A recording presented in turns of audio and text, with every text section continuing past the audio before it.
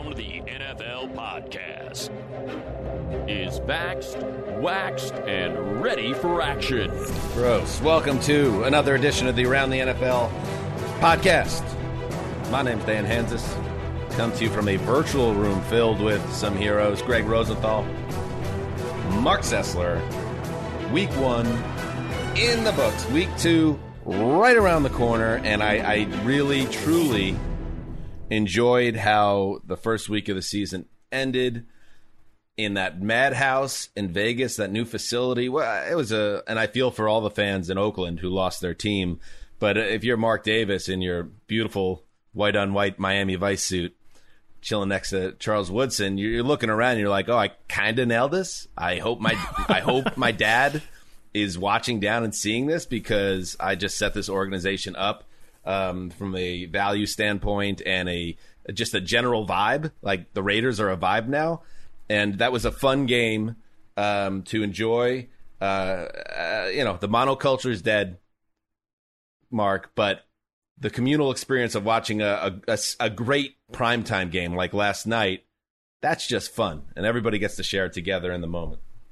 Yeah, I'll just say what I tweeted out, because it was the true feeling I felt about the game, that I thought that the game was essentially like the Symbionese Liberation Army of the 1970s, and I was the game's Patty Hearst, the kidnap victim who started off a little bit suspicious about being kidnapped by the experience, but then became more wedded to it, and then a supporter of it eventually. I mean, things changed a little later on, but it won me over. I mean, it was a bit of a sloppy, messy affair out of the gate, but it turned into sort of a classic, and it had a lot to do with the television experience, which was not the normal ESPN one for me, and we can get into that later.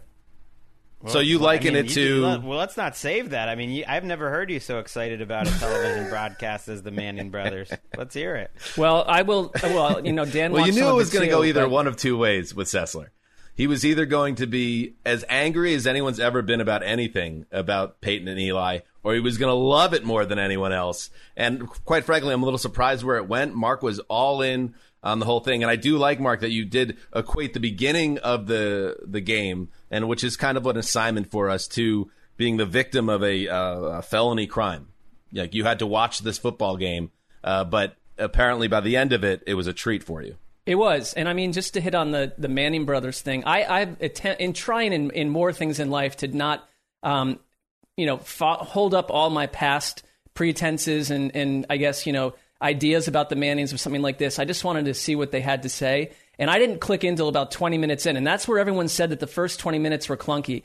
From there, I have to tell you something, that I think that the typical play-by-play man in like a tight necktie around his white shirt and his little sports coat and like throwing it left and right to one athlete in the booth is over. I know it won't be, because what a manufactured joke. Networks will run about 30 years after everyone else realizes things are over, so it's going to go on and on. But I'm telling you right now, what I saw last night made me simply enjoy the game more, and I learned 5 times more than I have in watching any football big game. Because just the Manning sitting there talking shop with, first it was Charles Barkley. He's not bringing the football knowledge, but he was hilarious. But you got Travis Kelce, all right? You've got Ray Rice, who I've always found hyper annoying. They actually, in a more relaxed setting, got a lot out of him. And then it was Russell Wilson, who was meant to be studying film, but he said, I'm going to stick with you guys all the way through this overtime, because I'm learning by listening to you, and you're learning from me. And like, they're dropping mad bombs. They're making fun of Eli. There was a lot of humor. And it just, to me, felt like a television experience made for 2021, where half the time people are watching, a girl in a swimming pool on Twitch. I don't know. There's all sorts of things that people are doing instead of watching normal broadcast television right now. And this was right up that alley. So for me, you know what? I thought of Wes a little bit, because Wes was someone who was quite annoyed with the Monday Night Football announcing teams of the past couple of years. And I think he would have enjoyed this experience in a very different way. Although he was famously annoyed with Peyton Manning, in his produced commercial ads where he is holding like a sandwich, not in this. Trying to be funny and right. and stuff. No, I'm totally intrigued by Mark's fascination with this, and I love it. It's a great subplot. Mark, are you one of those people that watch women in swimsuits in a pool? Oh yeah. Oh. Well, that was not the current me, but I have Twitch on my iPad and rarely check it out. But there are, little girls will do, and guys, all sorts of people that will take you out to dinner in like Korea for 2 hours and just show you what it's like. So I learned from it. There are human experiences there.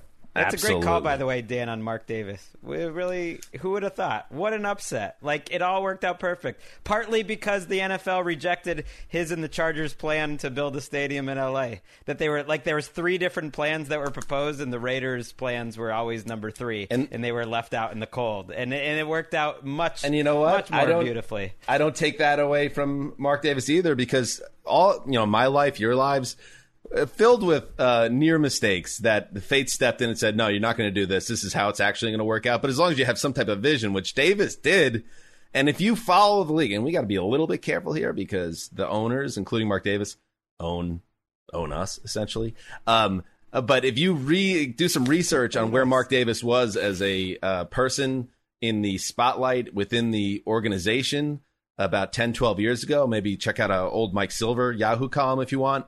And to where he is now, the Raiders are on the rise in that Cowboys kind of way, where they are kind of a brand, a global brand, and now the business side of things is catching up to the branding, and it's a good thing. Now they just got to build a good team. Right now it might be a fun team. Don't know about a good team. We're going to get to that game in a second. We're also going to preview Thursday Night Football with the Tiny Box, who's going to join us at the end of the show. And then we're going to have our kind of post-mortem of week 1 with a segment loosely titled, this is a working title, How Do You Feel Now?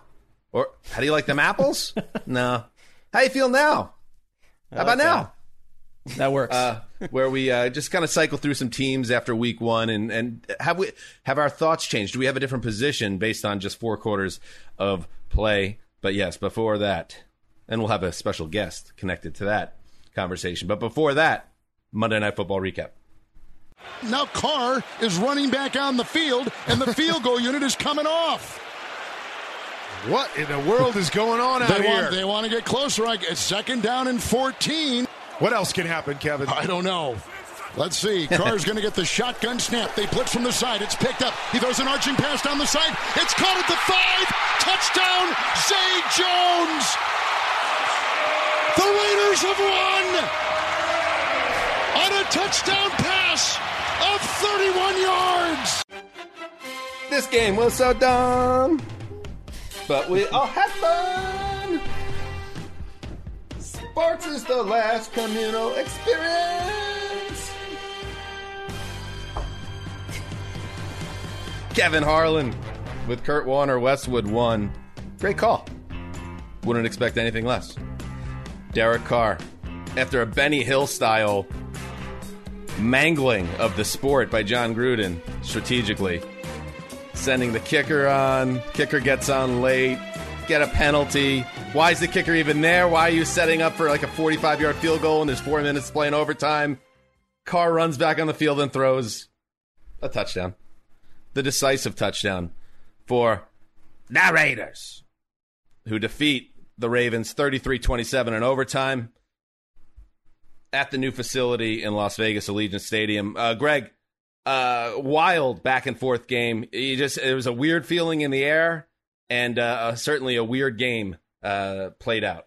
Yeah, Derek Carr put it well in his post-game, interview with ESPN, with a little bit of like wrestling flair to it. I like this Derek Carr, and also with a intelligent step back in terms of the look at his own career, that the game was like his career. That's these huge swings. That's interesting.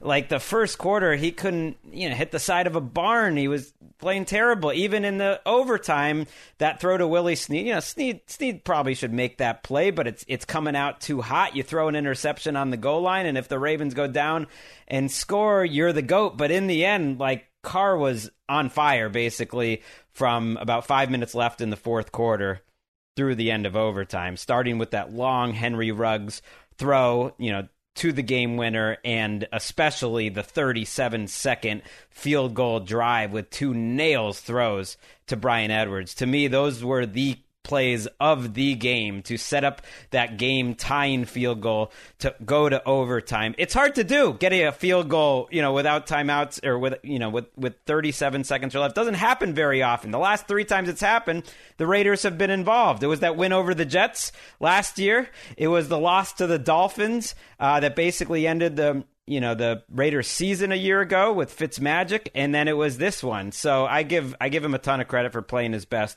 when it really mattered and getting a win that you feel like they almost needed, with the Ravens coming in a little banged up and the rest of the AFC West, winning that game. I think it was a big win to start off the Raiders season. Well, I mean, I remember when I was at their last game in Oakland and they tripped up in a game they should have won against the Jaguars and collapsed down the stretch and left that Oakland fan base so beside itself. A quiet riot began and then it was quelled, but you had to win this game if you're the Raiders. You're opening the stadium for your fans. Forget last season. You mentioned Mark Davis, who never even went there last year because out of respect for the fans. So it really concerned me when they did their very Raiders-esque thing and looked like they kept wanting to give the game away. I mean, the tipped interception by Carr in the end zone, which should never have happened, was outrageous. But when you get Lamar Jackson to fumble twice the way he did, the first one led to a Raiders touchdown. The second one, we know what happened there. I mean, these were key mistakes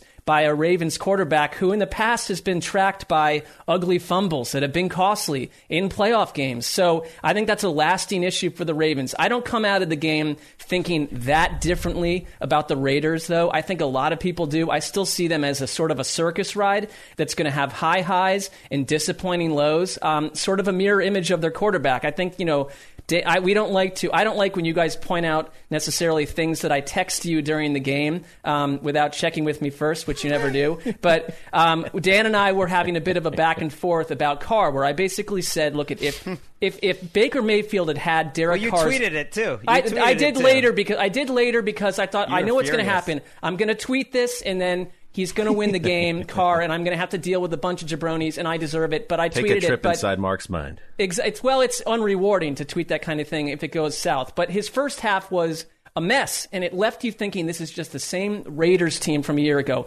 But Dan kept saying, I think Derek Carr is a bit of a quasi-badass. And then a huge mistake would happen, and he'd be like, not a quasi-badass, but then 2 minutes later, a quasi-badass. And in the end, that's what he was. And I give it totally to Carr last night. I thought his post-game interview showed a lot about why he's a wonderful teammate, too. And it was a huge night for the Raiders. I don't know if it means they're still anything but an 8 or 9 or 9 or 8 team. There are signs that maybe they are. But I came out of it thinking that was one of the better Monday Night Football experiences I'd had as an adult. It was a great fan experience. And if you're in that building, that will go down as one of the great kind of Raiders nights in a long time. Yeah, I think Carr is like a quasi stud. Like, he's not really, but in those money moments, and yes, he threw the pick there. But I don't know if that was even his fault. Put a little mustard on it. But he does step up. You could tell he's a quarterback that his skills aren't at the level of a Mahomes or maybe even not even at the level of a Mayfield, but I just think he's got a lot of moxie, and I think he's a good fit for that organization, even if it seems John Gruden's never quite satisfied. And I'm also with you, Mark, on, I didn't come out of this game. We're going to talk about what changed our feelings in week one. I feel the same about the Raiders. I think they're kind of like they're like a big golden retriever of football teams. They're sweet and dumb, and they run around a lot and run into walls, and they're just fun to play with. But they're also like the city that they play in. They're kind of a beautiful mess. And so I think there's a ceiling to a Raiders team. The Ravens, it's a tough beat there. We talked about it going into that game. That just seemed like a tough spot for them in prime time. First game in Vegas, that stadium going bonkers. With the injuries that they dealt with going into week one, I still think they're going to be okay. I did the power rankings on Tuesday, and I have them still in the top 10. But they do have to clean up two things. The offensive line's got to be a lot better, because a Raiders front that isn't known for terrorizing quarterbacks had no problem getting to Lamar. And Greg Jackson's got to take care of the football better. He said after the game, hey, that's football. Fumbles happen. It's like, yeah, it does. But if you want to take the next step, if you want the Ravens to take the next step, you have to eliminate mistakes like that, because that last fumble essentially sealed their fate. I came out of this game feeling a little different about both teams, just that they look different. The first fumble is totally on Lamar. The second one, I don't think is on Lamar. I mean, Carl Nassib doesn't get blocked by, your new running back. First of all, the offensive line makes the wrong, setup for the protection, just lets him run in a defensive end. And then your running back who, just got elevated to the starting lineup, Tyson Williams, that makes no effort, and he gets hit in the blind side in under 2.5 seconds. You would love him to hold on to the ball there, but being aware that quickly, that's on the offensive line, that's a protection. But that kind of gets to what I'm talking about.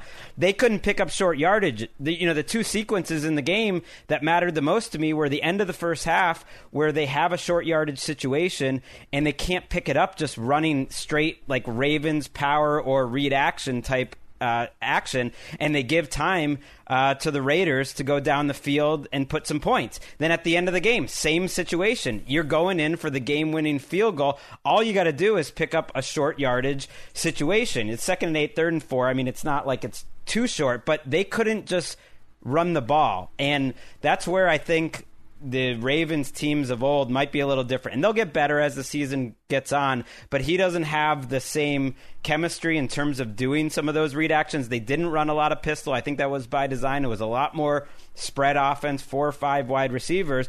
And then more than anything, Ronnie Stanley was terrible. He's an all-pro left tackle coming off an excruciatingly huge injury. So of all the things that you talked about with the Ravens coming into the season, Ronnie Stanley was probably last on your list. He got destroyed all night. I mean, and he's an all-pro, and maybe it's just coming off of, the ACL, and he'll be fine week 5, 6, or 7. But if Ronnie Stanley and Villanueva are both getting smoked all game, then what do we have here? We have a lot of deficiencies that maybe the organization can't, and Lamar can't totally make up for. To your 2 points, Greg, they were 3 for 12 on 3rd down. That's atypical for the Ravens. And Stanley, who has allowed 16 pressures over the last 2 seasons, last night allowed 9 according to PFF. That's what I'm talking about. That to me was the bad night. Oh no. And the Raiders look pretty good defensively. They look better. At least they look like that is a change you could point to, because that was obviously their chaotic undoing a year ago. And it should be pointed out, the Ravens had a 14-0 lead in this game. They lost the game. It was the first time a John Harbaugh Ravens team has ever blown a 14-point lead. They were, I believe, 81-0. That's telling, too, about the running game. 81-0. And I feel like the Jets blew 3 14-point leads last season.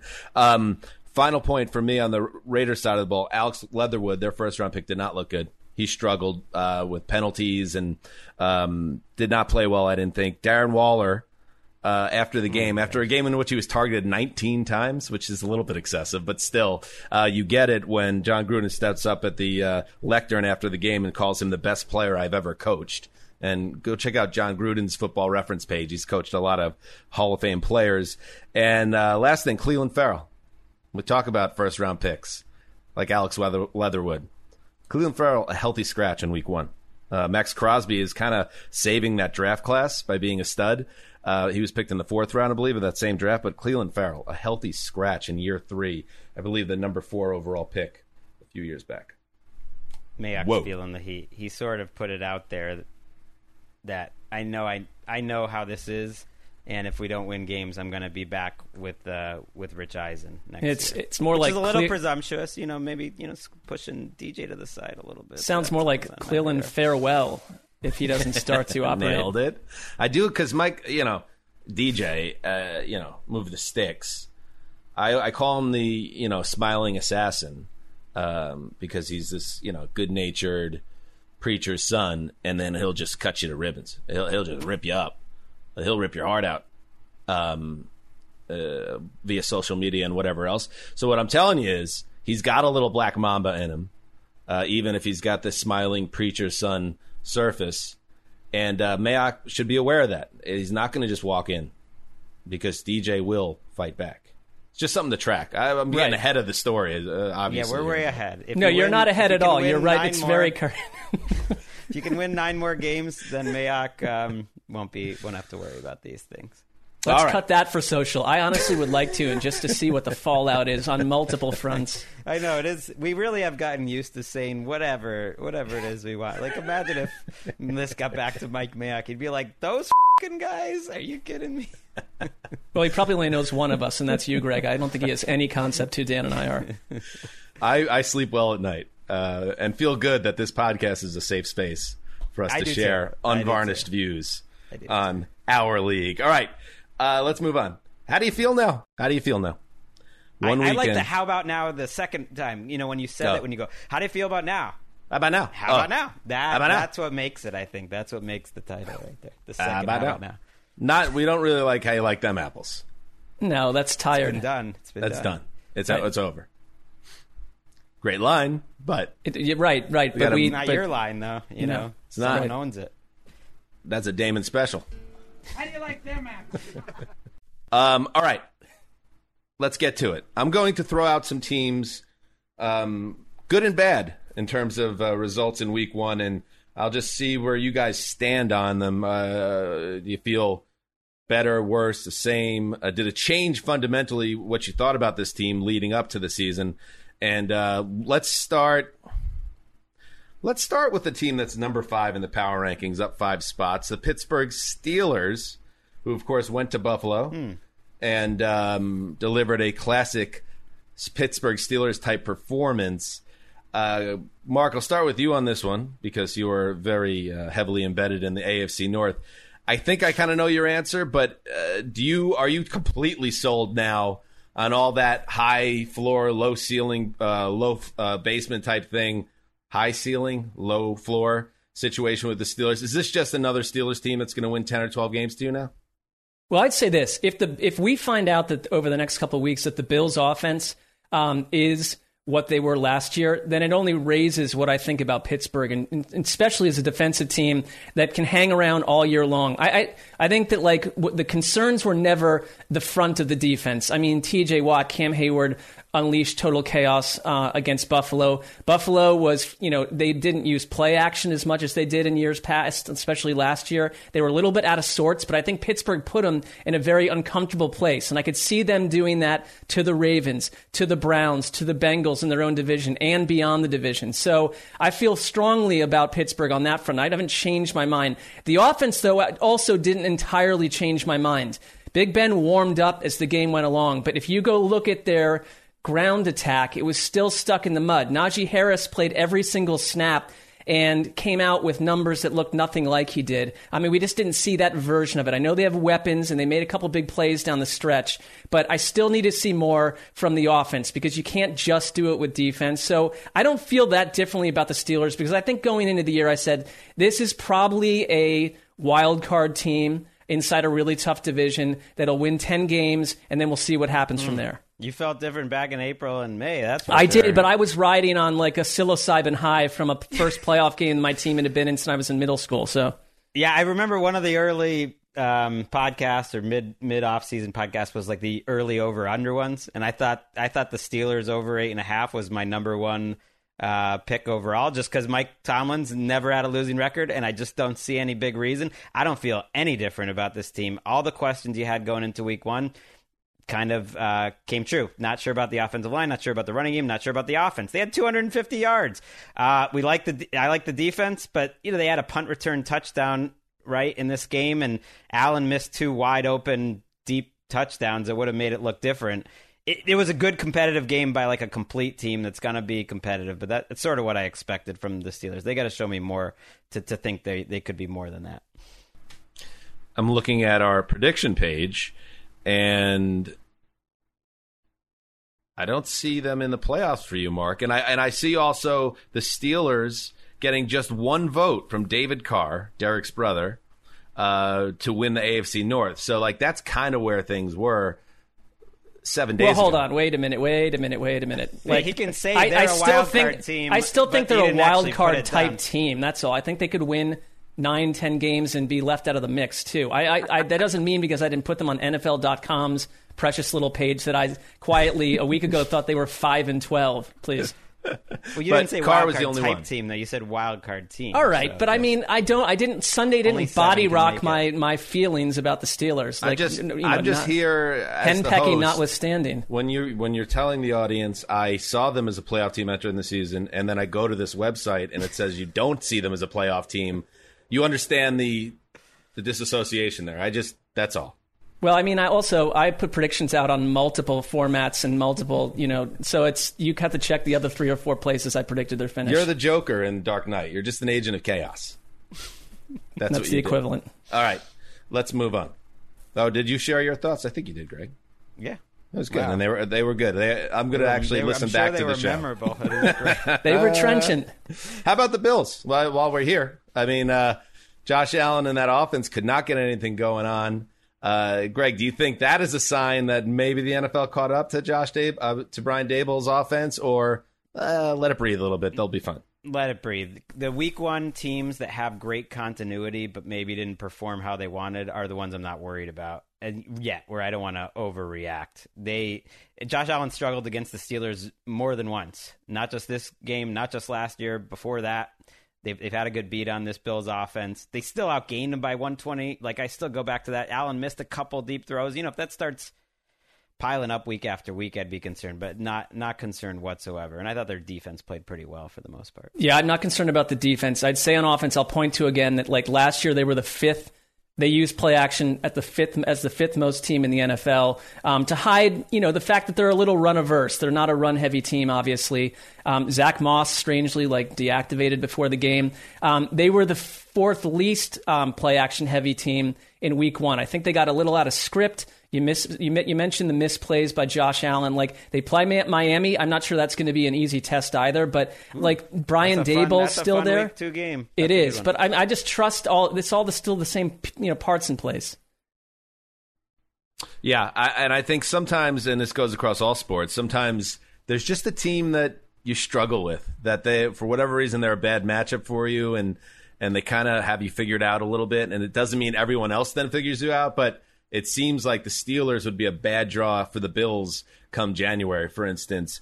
They just play them very well. How about the Arizona Cardinals? Okay, so we have this NFC West where they were just completely overlooked all summer, and then they drop, to quote a paraphrase, a Sesslerism, an A-bomb in the desert. But it wasn't the desert. It was in the middle of Nashville on the Titans. Should we now view the Cardinals differently, or is this one of those week 1 games where we'll look back in a month and be like, well, that was kind of stupid? I view him different. I didn't know what I was getting out of Chandler Jones. Didn't have a great month before he was gone all last season. Now he looks like the best player that's ever been created. Bad job, Bill Belichick. He really could be a Hall of Famer if he stacks another 20-sack season. It's not a crazy notion. How about one more 5-sack game? I put him in Canton. Do one more. I mean, and then Kyler Murray, and this is where I'm probably overreacting, but my God, the big plays he made in that game. PFF checks those big time throws. He led the league in week 1. The accuracy, the types of plays no one else could make other than maybe Mahomes.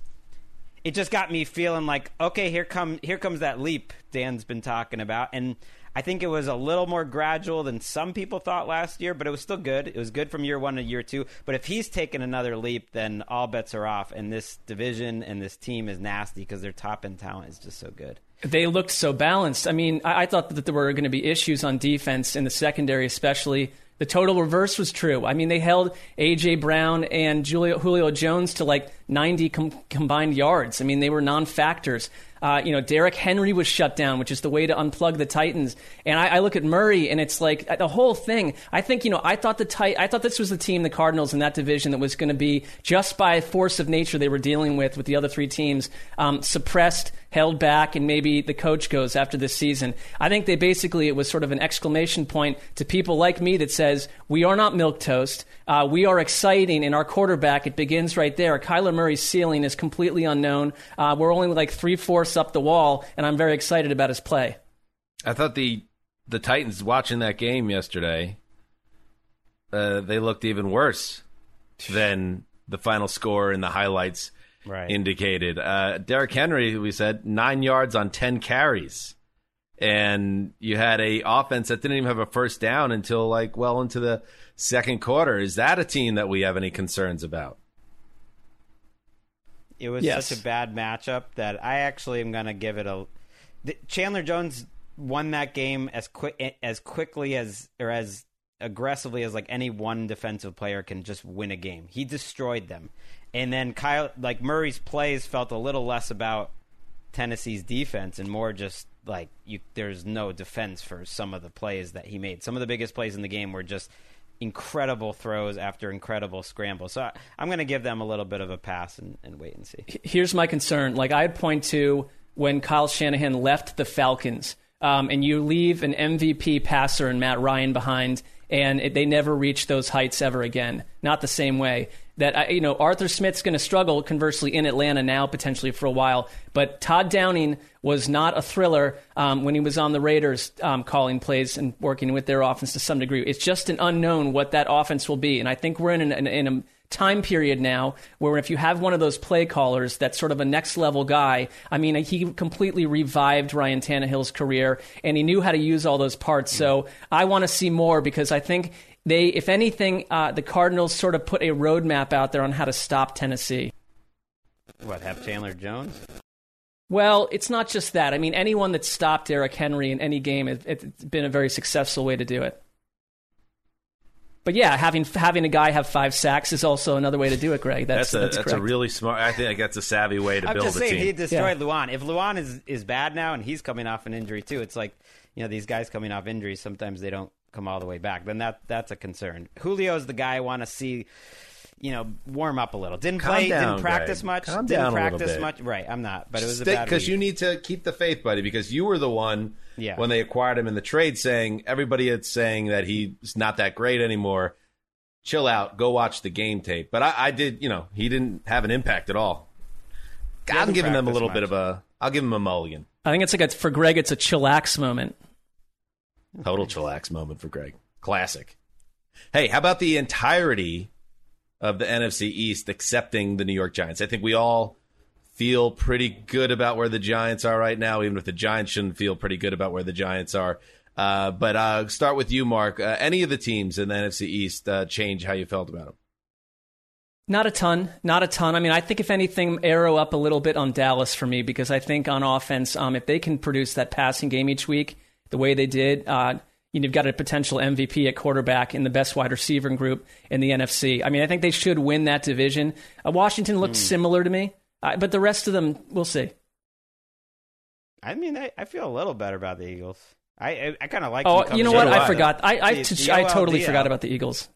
We'll see. I think they are a team that's going to be feisty. If you have an offensive line that good, a defensive line that good, Jalen Hurts, I want to see against a non-Falcons defense before I start going too crazy. But if he just limits mistakes, he'll be solid enough. He doesn't need to be a top 20 quarterback for them to be a little nasty with the lines that they have. I would say one thing, though. Sirianni also, I completely forgot the Eagles. Sirianni showed total aggressiveness in that game. I think that's a change for that coaching staff. I kind of like that. I know they used analytics left and right, but last year, none of that was present. And I think they really fit. He found an offense that really fits Hurts very, very well. So far, so good with the Eagles. Yeah, I think, Greg, your lock of the week notwithstanding, you had a couple pre-week one takes that checked out. The Eagles actually being more talented, especially on each side of the ball in the trenches. I think that was you. Might have been Money. That was me. Might have been Mark, but that's okay. That was just absolutely filter me. it to Greg. Banging that Eagles drum. I'm always banging that Eagles drum. Check the tapes. I picked them to win. You can check it. NFL.com. Game picks. I don't agree. I honestly don't agree with the assessment. I'm not saying Greg didn't say that, but I'm telling you I did. So we'll have to take you at your word, but you wouldn't lie. I would never lie. It was an NFL.com article. I would not at work lie about anything. Mostly. You are an honest man. All right. How about the Saints? Weird game. You cannot take it away from them. 35-3 against the NFC North champion Packers. But I don't know, Greg, a little bit of a snowball type game where everything went right for one side and everything went wrong for the other, and we shouldn't take too much out of it. That was kind of like where I came down on it. A little bit, because, when you rewatch this game, some of those plays were just crazy, and they've had a rough post-week one. So they've got 6 coaches in the COVID protocol. That's a lot. A nutritionist and a player. Hopefully it doesn't spread for them, but maybe even more importantly, just for their wins and losses here. Marshawn Lattimore is going to be out for a little bit with the surgery. Marcus Davenport, maybe their best pass rusher now, is going to be out with an injury, and I'm forgetting another injury off the top of my head. Oh yeah, Eric McCoy, their starting center, maybe like a Pro Bowl caliber type center, is going to be out for half the season. So they quietly had the worst week of anyone for injuries. I had them as a wild card team, so I'm pleasantly surprised to see them blow the doors off the Packers, but I do think they do have the bones to be competitive all year, maybe make the Bucs work a little bit. Those injuries concern me. I think for me, let's just look at the game itself. Absolutely. I think Sean Payton's basically been amped up to do this. I thought that they were going to be proven to be a team mired in too much transition that had kind of like a Patriots season from a year ago to some degree due to depth in various places. But you know what? They kind of just went out there with a DJAF attitude and dropped a huge like a giant box of knives from the sky on Green Bay. And I mean, I've never seen anything like that in week 1 in Aaron Rodgers' career, obviously. From that angle, it was marvelous, and I dig the Saints for what they did. After the week they went through, all the nonsense, like they came out as the team that wanted it so much more. That's the thing. You could just visibly see that they were like, we want this game more than you do. Knives everywhere, stuck into the turf, into shoulder blades. Just like a giant, blood huge and gore box. all over Wait, the field.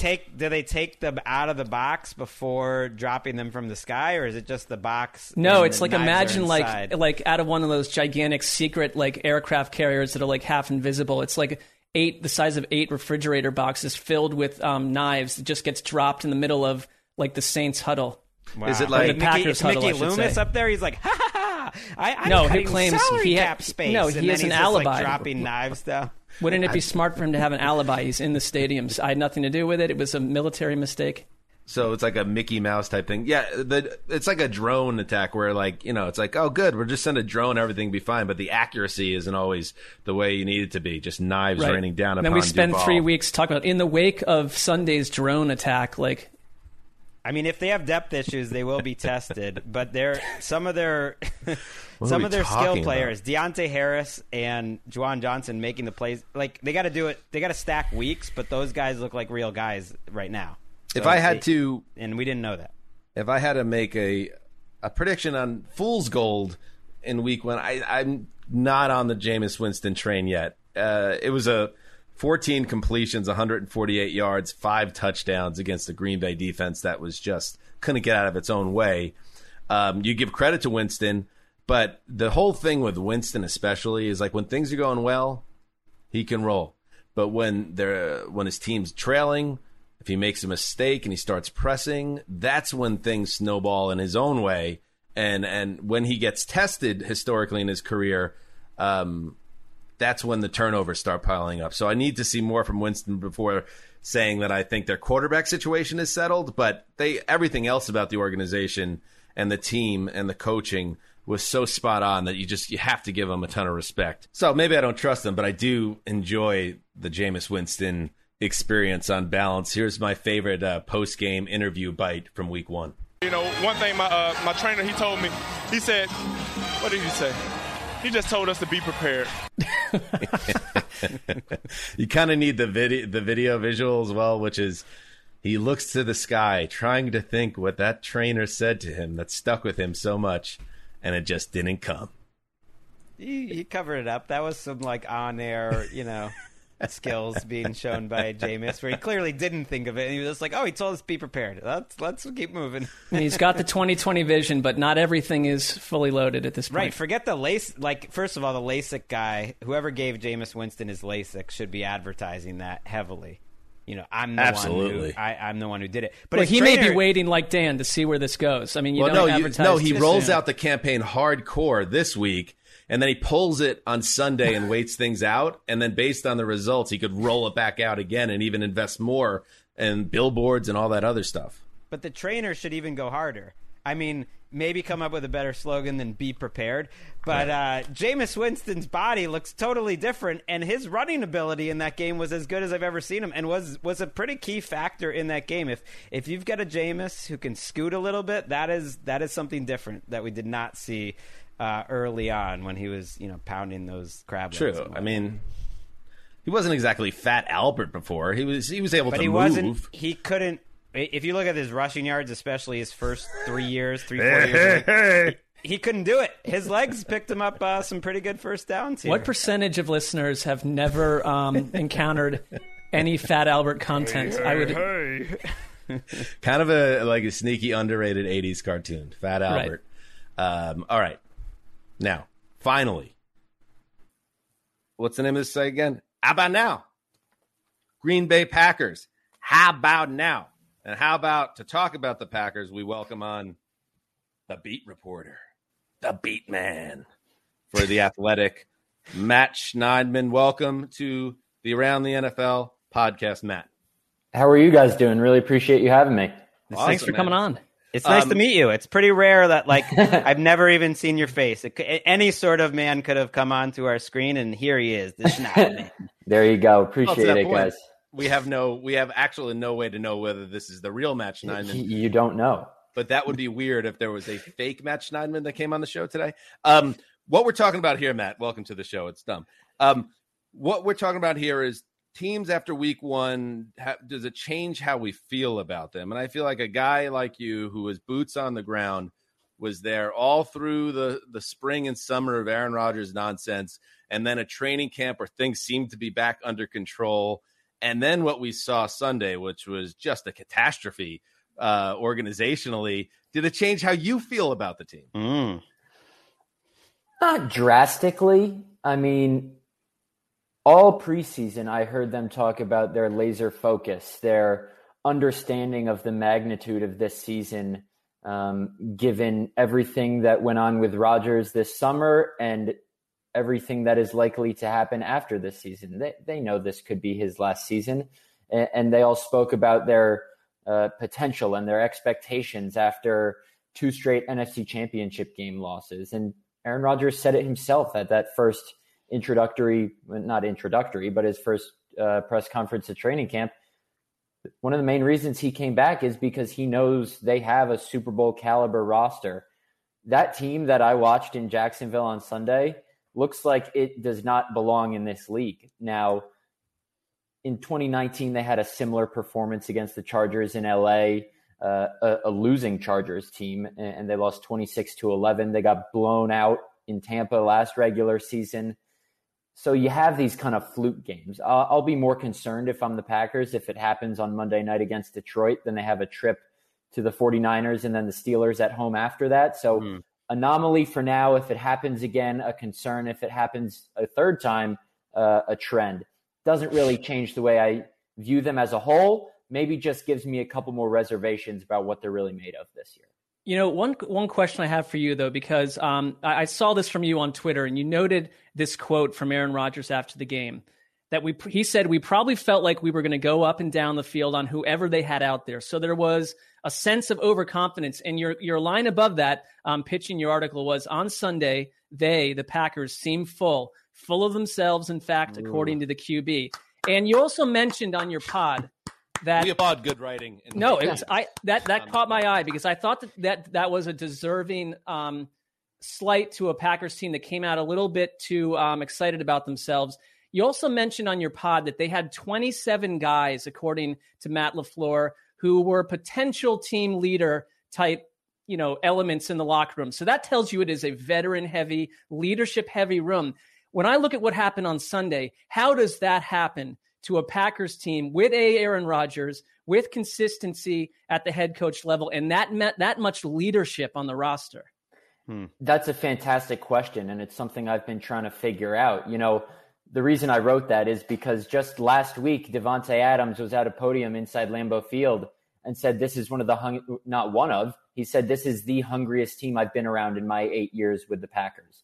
So I kind of I thought it might have been a little too corny, but I kind of played off it because Aaron Rodgers was straight up asked, were you guys too full of yourselves? And he said, yeah, I think that's definitely a possibility. Now, what I don't get is how is that possible? Aaron Rodgers, you have, Aaron Jones, Robert Tonyan, Devontae Adams, all 11 starters on defense were here last year. The only new starters on the team, per se, are rookie center Josh Myers and rookie right guard Royce Newman. Like, the guys you have know that a game like that is possible at any minute. How do you let everyone on the team, including yourselves, let your guard down? And as you mentioned, Matt LaFleur essentially boasted to us last week when we were talking about captains that he had 27 players receive a captain's vote, and 10 of those guys received double-digit votes.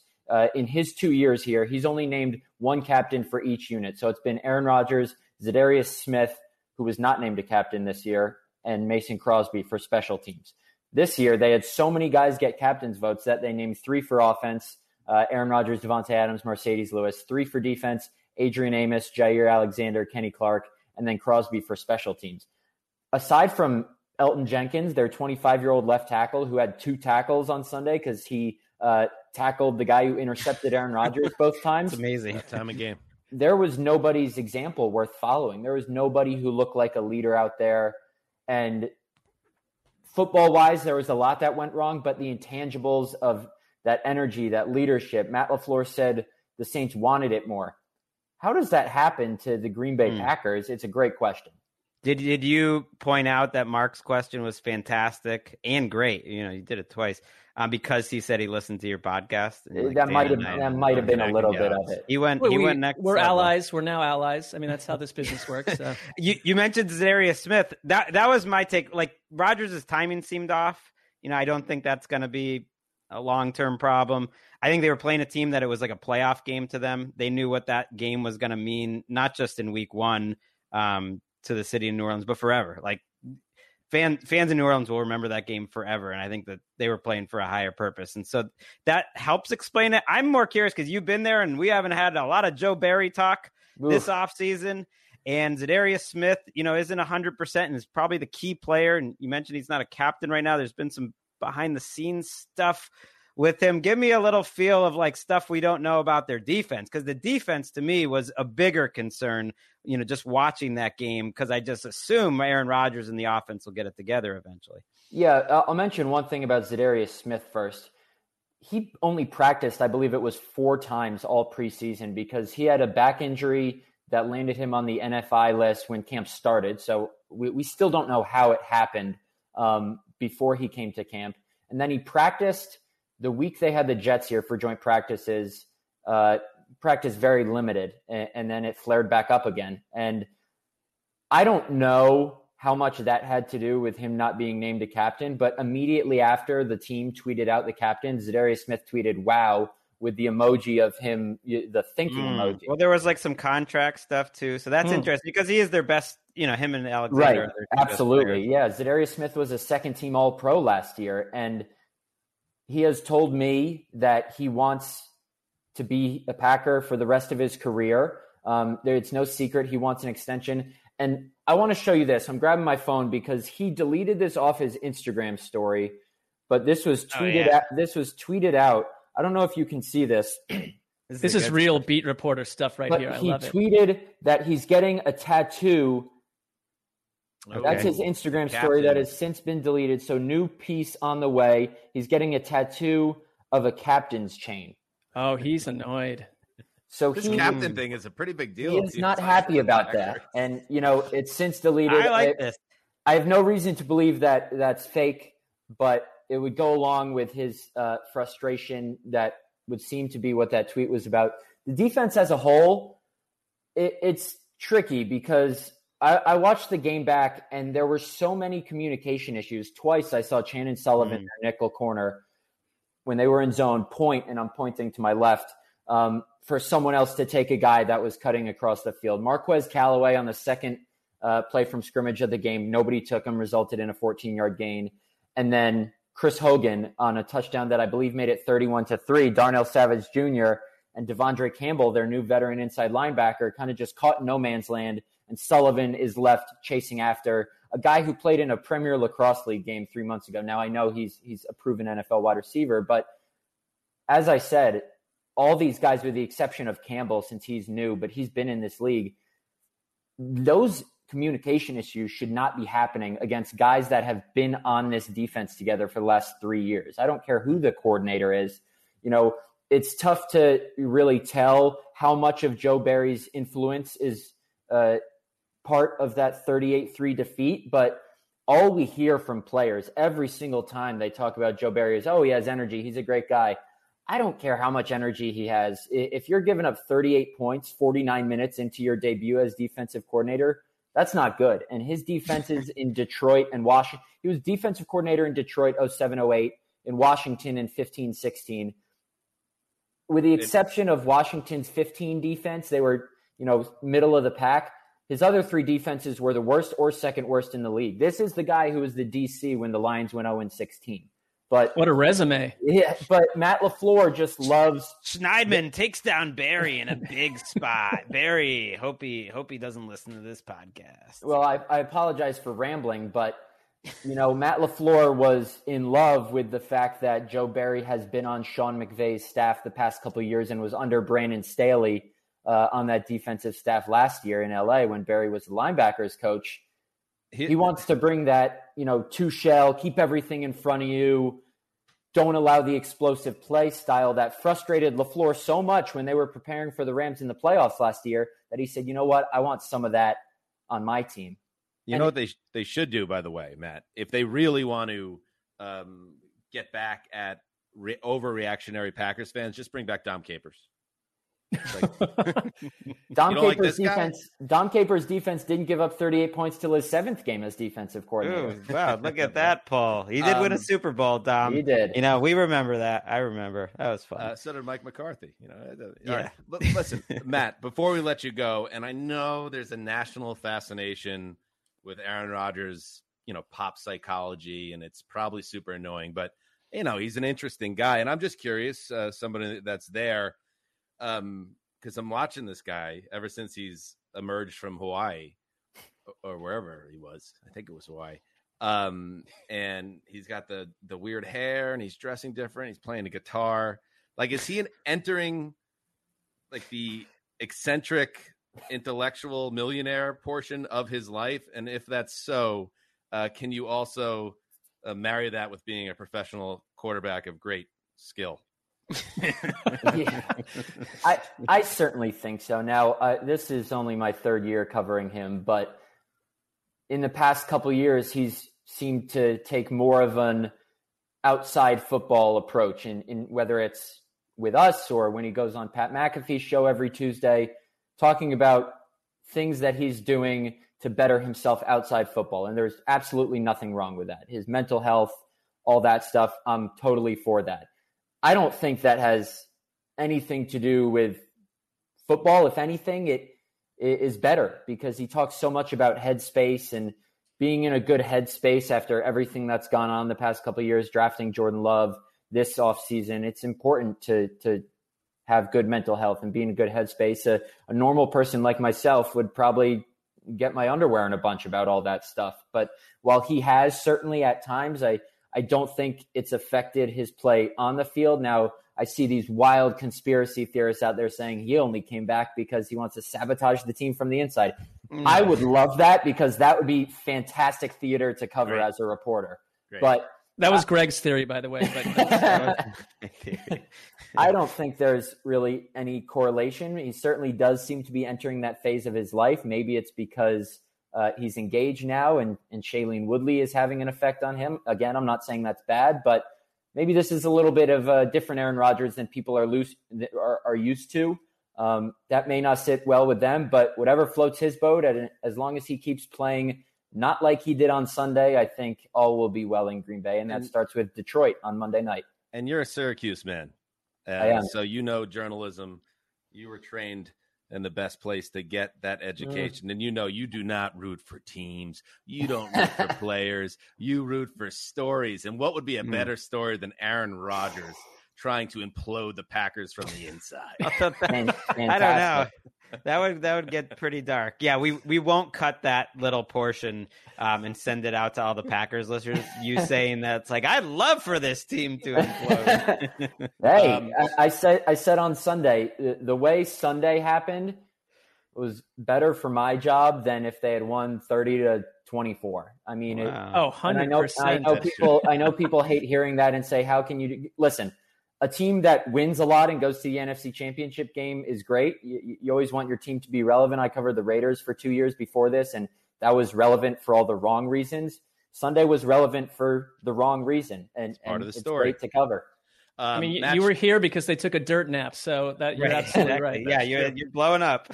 Matt Schneidman, and he's our Tuesday guest. We don't want Rodgers. McAfee, the punter, could have that guy. We want Schneidman. So follow him on The Athletic. Check out his podcast, Head of the Pack. And, yes, follow him on Twitter, at Matt Schneidman. Thank you, buddy. Thanks guys. Really appreciate it. It's fun. All right. There he goes. Good guest. Put him in the dossier, Ricky. Absolutely. If anyone comes on and says literally anything nice about anything that I say at all, they will be an eternal guest of the show. It is nice, though, because I knew as soon as you said that was a brilliant question, I said something like that. Very complimentary. I said, all right, 2 things. We set up our guest well here. And 2, Mark's going to have a good day. Like that's going to stick with Mark for the rest of the day as he goes on post podcast. And that's well, my job here is done. I mean, I'll stay on screen and, do all that stuff, but I don't need to say anything else. All right. You don't. You know why? Because we're going to do a Thursday night football preview, and we're going to start a new tradition here. Whoa. Look at her. Look at this beauty. What Boom, bang, bang. What's up, everybody? Connie, this is, you are a little too done up for our taste. Usually I know. We get the dressed down Connie. This is the bombshell. What's going on right now? Let me explain, because this only happens when I have to do it. But I had to do I basically lined up my day for all of my interviews, and anything I had to do on camera is today. So then that means all the other days I can just be lazy and not do it. So, hey, did my hair, put on makeup. What's up? This is the right medium for it, right? Colleen, are you prepared to offer the analysis, at least the match of the analysis that you offered to last week's Thursday night game, which I found, startling? I don't know if I can live up to all of the greatness from last week, but I'm going to really try. Okay. To the recap. You don't have the look of terror in your eyes that we might call on you. Please, no. Don't go to me. I wasn't going to go to you. Please, no, don't. Yeah, sometimes that happens. But the anxiety was, because I wasn't totally locked into the game. Listen, but to say the least. I think it was clear for all of us. You weren't new week, alone, new me. Totally. I'm ready to go. I was really milking my off season every second that I could. But now the summer of Connie is officially closed. So you must be getting on a plane. Yeah, you're getting on a plane, right? You're going to this game, right? Tomorrow. The circus I am. Shuttered. Connie Fox gets on a plane. She heads to D.C., where the Washington football team will welcome the New York Giants. Both teams coming off losses in week 1, and Washington lost more than the game. They lost their quarterback, Ryan Fitzpatrick, which, let's face it, we just had Matt Schneidman on, and if you're a broadcaster or a journo, you're rooting for the story, and Connie obviously rooting for Fitzmagic to be up on the dais at the end of the game because he's always so much fun. You won't have Ryan Fitzpatrick, and I'll tell you what, Connie, we'll start here as the Tyler Heineke era begins. We might not see Ryan Fitzpatrick at all. I watched NFL Network yesterday, and Ian Rappaport said it's on the table. It's not off the table, he said, that Fitzpatrick is done for the season. So this is Heineke's show for now against a Giants team that desperately needs a W here, coming off a very disappointing week 1 performance themselves. I really hate this for Ryan Fitzpatrick, but I hate it even more for me because I really love doing Thursday Night Football when Ryan Fitzpatrick is the quarterback. It truly is. And that is something that I was really looking forward to. It's obviously not going to happen, but Taylor Heineke actually was not bad in relief of Fitzy. He came in, he only missed on 4 passes, and when you think back to last year when the Washington team played the Bucs in the wild card game, Heineke was pretty good in that game against the Bucs. So he definitely can make plays. He's athletic. He has some mobility too. So there's some similarities with Fitzy because he did scramble on a couple of plays as well. And I think it's kind of I I think it's kind of remarkable that he's a former undrafted free agent, and this is his 5th team. And now, based on what you just said and what Ian Rappaport had said, like, he might be starting the whole season if that is the case, if Ryan Fitzpatrick isn't coming back. But I think that this team has some good chances with Logan Thomas at tight end. He should get some more opportunities because you saw what the Broncos were able to do against this Giants defense. Noah Fant, Albert O, they both put up some nice numbers, had some nice plays. But if Antonio Gibson didn't fumble the ball last week, I think Washington had a really good chance of winning. So I like this team a lot. The Giants, they have a lot more issues. Yeah. By the way, did I go into them? I heard the name. I was just seeing if Mark wanted to jump in. I heard all last week during that game the announcer saying Albert O's last name in a certain sort of way, which is the opposite of what which is totally different. On the Broncos website, it says Okui Bunum. So that's what I've been going with. It's not that crazy to say Okui Bunum, but they went with a totally different way to say it, and now I don't know what's right. They said like Okibuinam or something like that. And I think sticking with please. I think he mangled it. But that is part of the Giants defense. I mean, rather the Giants defense that I'm concerned with. Like almost everything from that Giants game concerned me. I thought they had one of the worst week ones of any team, and they got to win. I mean, these two teams both came out of week one, I feel like, looking a little worse than their ceiling we're hoping for going into the season, because I thought this was going to be one of the more fun Washington teams to watch in a while, but now we don't have Fitz.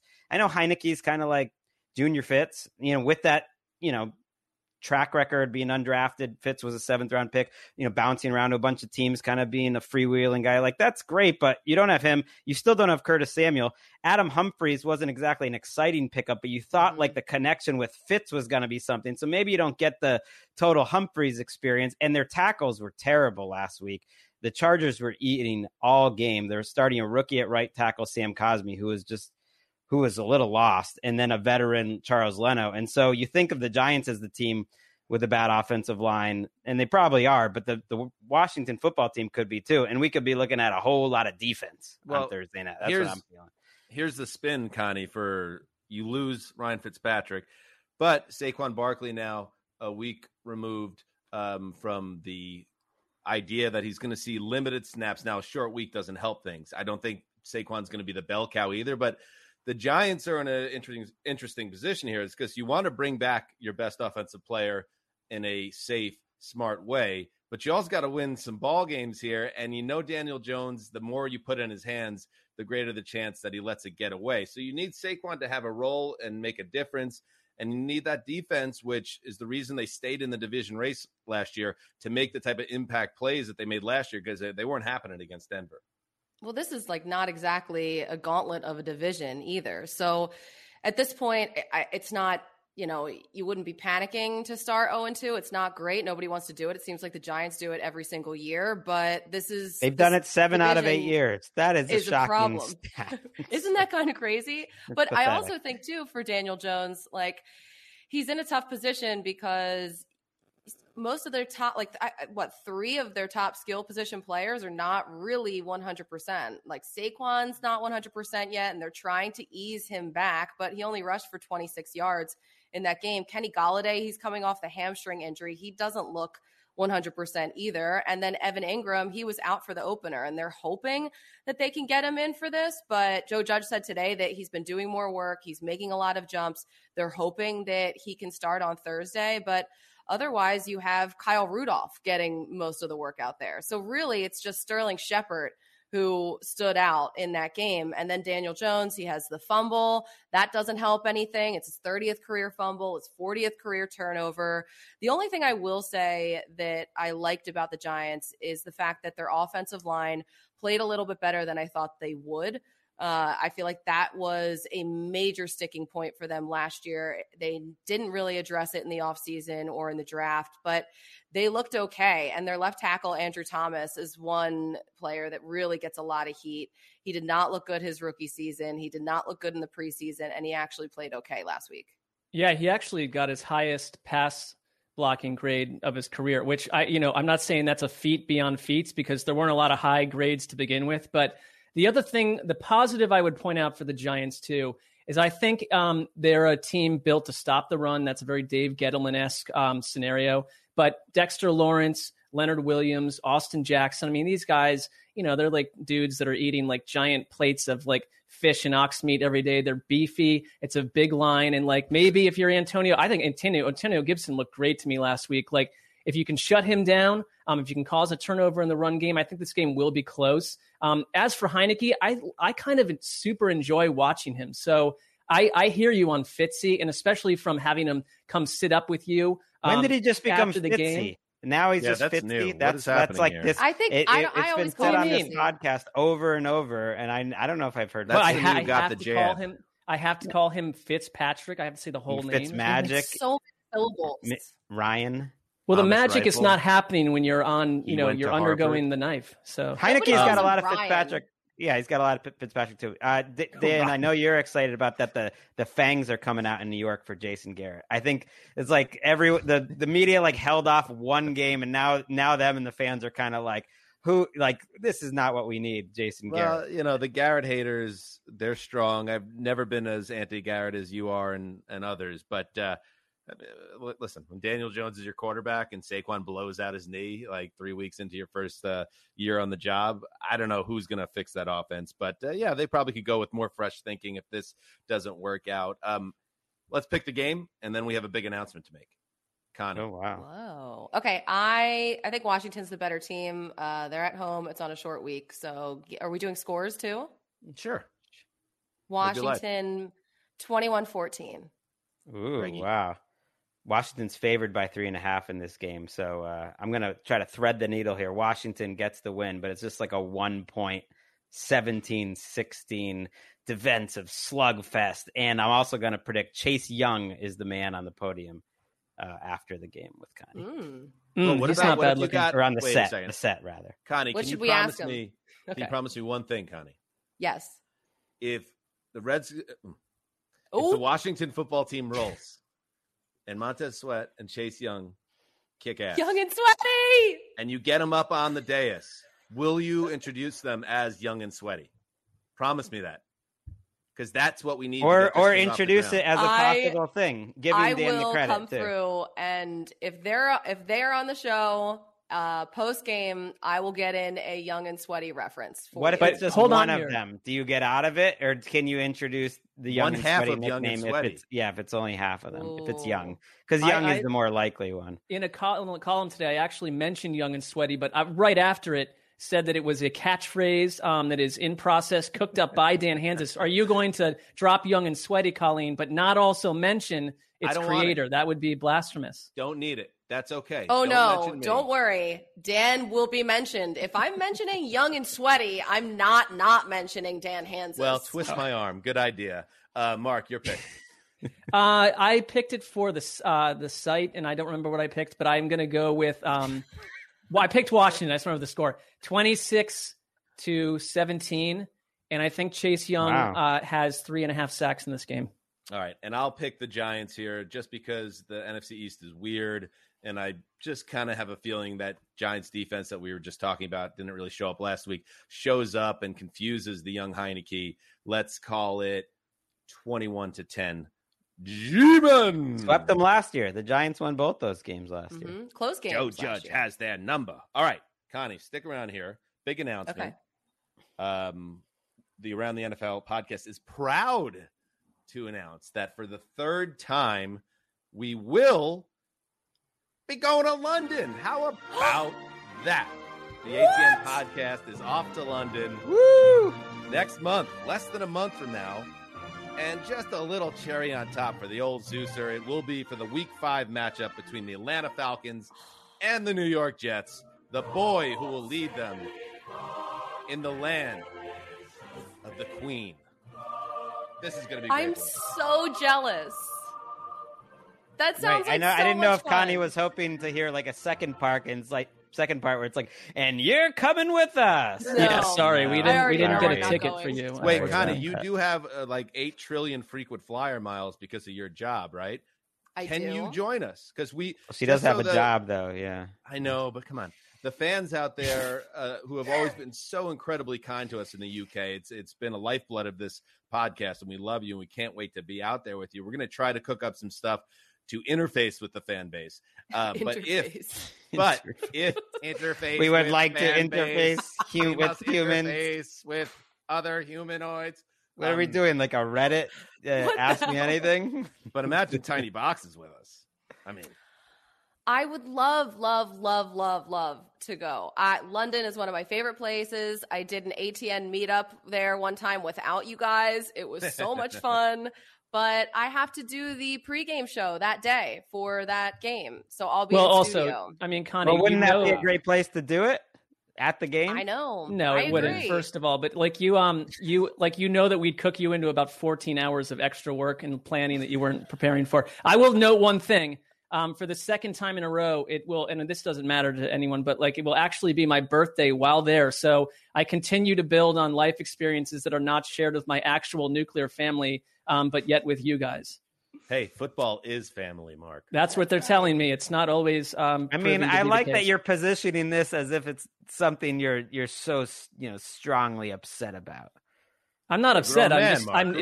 It's a fact. Well, no, I'm shifting into the mode where like a single woman in her late 30s, you celebrate your birthday for like a full month with like 18 to 19 events. So. Well, you heard that, England. If you guys have the time, it's only less than 4 weeks, but start those celebration plans for Mark Sessler because he is coming to town.